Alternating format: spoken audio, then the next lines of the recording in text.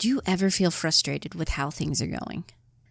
You two are working hard to pay down your debt, and you're reading these awesome stories where this couple's paid $72,000 of debt in 22 months, or this couple's wiped out over $162,000 of debt in less than 3 years.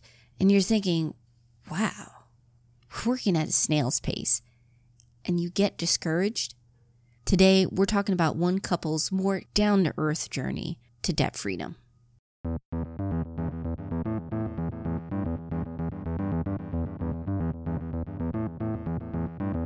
Welcome to the Couple Money Podcast, the show where we share stories and advice on building up your marriage and wealth together. I'm Elle Martinez. Support for this podcast comes from Jumpstart Your Marriage and Your Money Masterclass. This course is designed to help you two get on the same page with money, dump your debt faster, and get you on the path to financial freedom. Sign up for the class today and get lifetime access. Just head over to couplemoney.com/jumpstart. Okay, before we start off, I have to confess, I do enjoy reading some of those stories I mentioned at the top of the show. There's something just fun and encouraging reading about how people were able to slay their debt. And it is amazing that some of them can do it so quickly. But that's not everyone's story. We're all coming from different starting points. And sometimes, as we're working to knock down that debt, we hit roadblocks and speed bumps. And guess what? They slow us down. And in some cases, we quit for a bit. If you've ever been there, then this episode's for you. Steve and his wife have paid off their debts, and they've managed things so Steve can work from home with the kids. But it wasn't a smooth ride. There were plenty of mistakes, but they're working together and they are happy. Today, Steve shares his family's journey. In this episode, we discuss how Financial Peace University transformed their finances, Steve's big mistake with investing and how he fixed it, and the realities of making that transition to becoming a stay-at-home dad. One thing I love about Steve and how he writes on his site, My Family on a Budget, is how open and honest he is. He doesn't shy away from sharing either the process or the conversations they've had. For example, when talking about signing up for Financial Peace University, he's pretty upfront with his initial thoughts and motivations. So it's actually kind of funny because, here I was sitting there thinking that I know everything about money and I got it all wired. So at the back of our church one Sunday, somebody was starting a class, one of the other coordinators in our church. And I'm like, well, let's go check it out. And I can see how I can fix my wife, because I wanted to get these principles into her. And I was like, well, maybe if she takes the course with me, then she'll be more on board with it and want to participate more. Needless to say, we get into the class, right? And start going through the class. And of course, I'm the one that gets transformed, which was awesome because it put us on our track that we're on today. Mm-hmm. And just by going through and learning the baby steps and learning how to set up a monthly budget, and I guess I was doing a budget before Financial Peace University, but I wasn't doing a zero-based budget. And when I started doing zero-based budgeting and actually, putting every dollar, giving it something to do, that made a big difference in our budgeting and in our progress and everything. If you've been keeping up with Marriage and Money Tips show on YouTube, you've seen I did a review for Dave Ramsey, The Total Money Makeover. That book was incredibly helpful for me to actually go from I want to get out of debt to we're doing it. And while there is a solid foundation there on the actions to take, both Steve and I have found that the focus on the steps has made all the difference. And then just having the baby step goals to work through to get going and accomplish one at a time. Because before Financial Peace, I was at the point where I was like trying to do kids' college, which didn't have kids yet. Wow, I was you were trying like very advanced there. well, I knew everything that like we wanted to do, but like we had debt to pay off. We wanted to like build up the emergency fund. We wanted to save for retirement. We wanted to pay off the debt, start our regular emergency fund. All these different competing goals. And what Financial Peace ended up doing was giving us a roadmap for it and telling us do one thing at a time versus trying to do everything at once.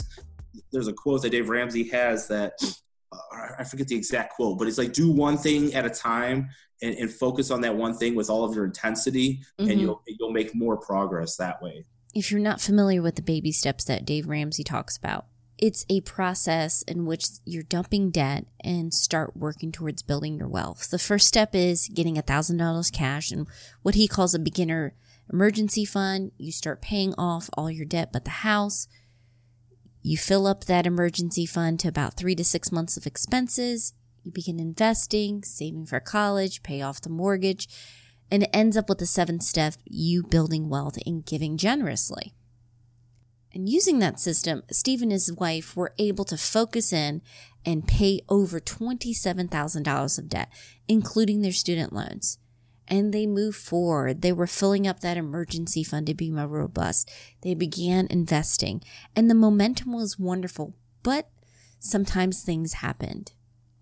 They had to replace some cars and start building the fund again, and most recently, they had another setback.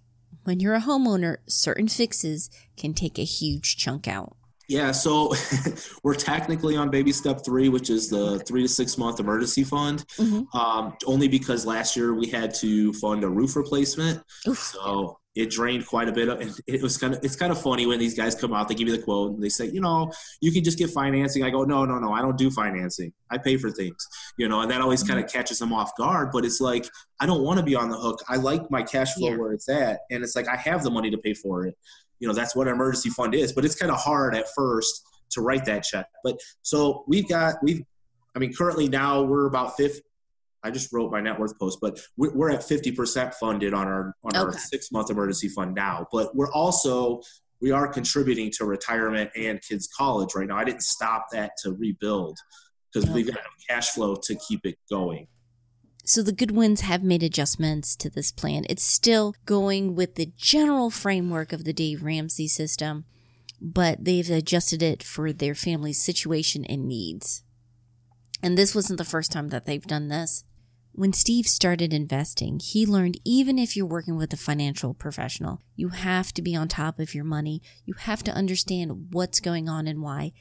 And when talking with a financial professional, understand all the fees that are involved, both with working with them and with the recommendations they give.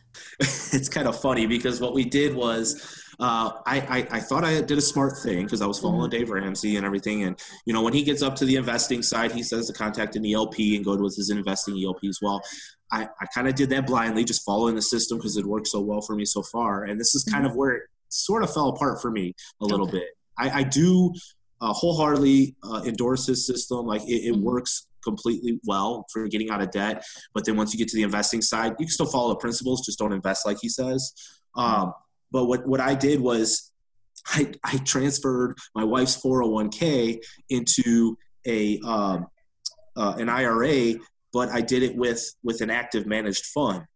So I learned the hard way what high expense ratios were, what Class A share sales fees looked like.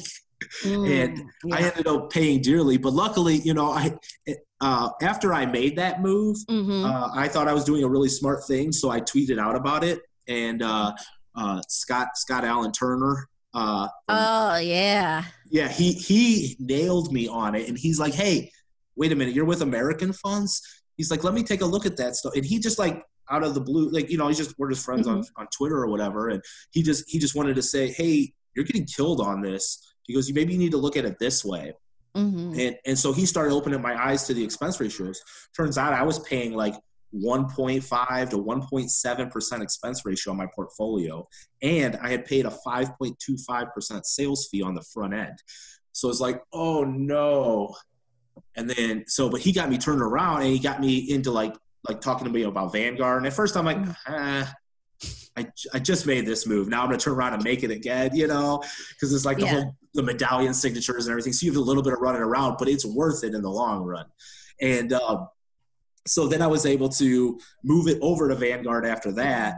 And then I actually at first I just transferred it in kind, so that it stayed the same mutual funds and everything. Yeah. But then as I learned more, I was on, I forget where it was. It was, I think it was on Boggleheads. They talk about the lazy fund portfolio. Oh yeah. Yeah. And I kind of adopted that strategy. It was from, I think it was Physician on Fire. He had posted a nice write-up about it. But and I read that and I was like, this is exactly what I'm looking for. And it's simple. It's not quite set and forget, like you say, and it's just like but it's hands off for the most part. And I was like, so since then I've adopted that strategy and it's just worked wonderfully. While investing for retirement and getting out of debt were huge wins for the family, it wasn't their main motivator. The Goodwins don't really care how fast they move towards these goals, just that they're making forward progress. Getting out of debt, though, they were excited about that because it gave them options, including the opportunity for Steve to become a stay-at-home dad. So timeline-wise, I mean, we started aggressively getting on our debt in 2011. 2013, we got paid off. 2015, it took us another year to 2 years to build up the emergency fund. Mm-hmm. And then 2016 was when my wife was actually going to be able to negotiate a pay raise at her job to where we were taking a pay cut between the two of us. Mm-hmm. But it was a doable pay cut because we had enough positive cash flow to make it work to go down to one income, and I could stay home with my two girls. So it's been a blessing. I've been home now since August 1st of 2016. Oh, so nice. Years at the end of this year. So it's kind of crazy. And it was scary to make the leap at first, because it was going to be a little bit of a tighter budget. So we really had to mind our P's and Q's a little bit. But since, she's gotten another raise and we've kind of had a little bit more cushion. But a big factor was the daycare. I mean, not having to pay for daycare, that was a huge portion of our monthly take home. So by cutting that out, we're able to kind of make ends meet without having to make as much. And because we've been debt free, we pay for things, we keep that cash flow free to be able to open up for that one income. And it's been a tremendous blessing. We can see tons of positive results from it. I mean, I get better bonding time with my girls. I can pick them up, drop them off at school, and just get that special time to influence them, because we were to a point where it was like the girls were in daycare more than they were with us, and that's just hard for us. It was hard on us, and I'm sure it tugs at a lot of people, and you got to do it when you got to do it, but it just wasn't worth all the stuff to us, so that's what kind of allowed us to stay free. I mean, we don't drive brand new cars, we don't live extravagantly or anything like that. But, we have what matters, and it's just a matter of our priorities.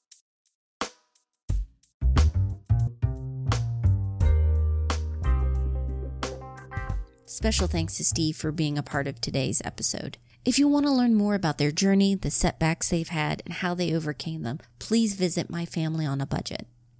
As always, I'll have links to the resources mentioned, as well as handy tools to get you to squared away and on the path to becoming debt-free, no matter what speed you're going. And if you were ready to get on the same page, please pick up my book, Jumpstart Your Marriage and Your Money. It's available on Amazon, iTunes, Barnes & Noble, wherever you like to read. Our theme song was written and performed by Gentle Regime. Additional music by Lee Rosevere and Music for Makers. If you want to stay on top of the podcast, videos, and articles, make sure you're subscribed to Couple Money. I send out weekly updates with everything we release, as well as some behind-the-scene and exclusive stuff. Plus, it's free. All you have to do is go to couplemoney.com/join. Finally, I want to say thank you. Your support has been incredible. Thank you for sharing these episodes with your friends, leaving the comments and the reviews. I really appreciate it. I hope you have a great week. Take care.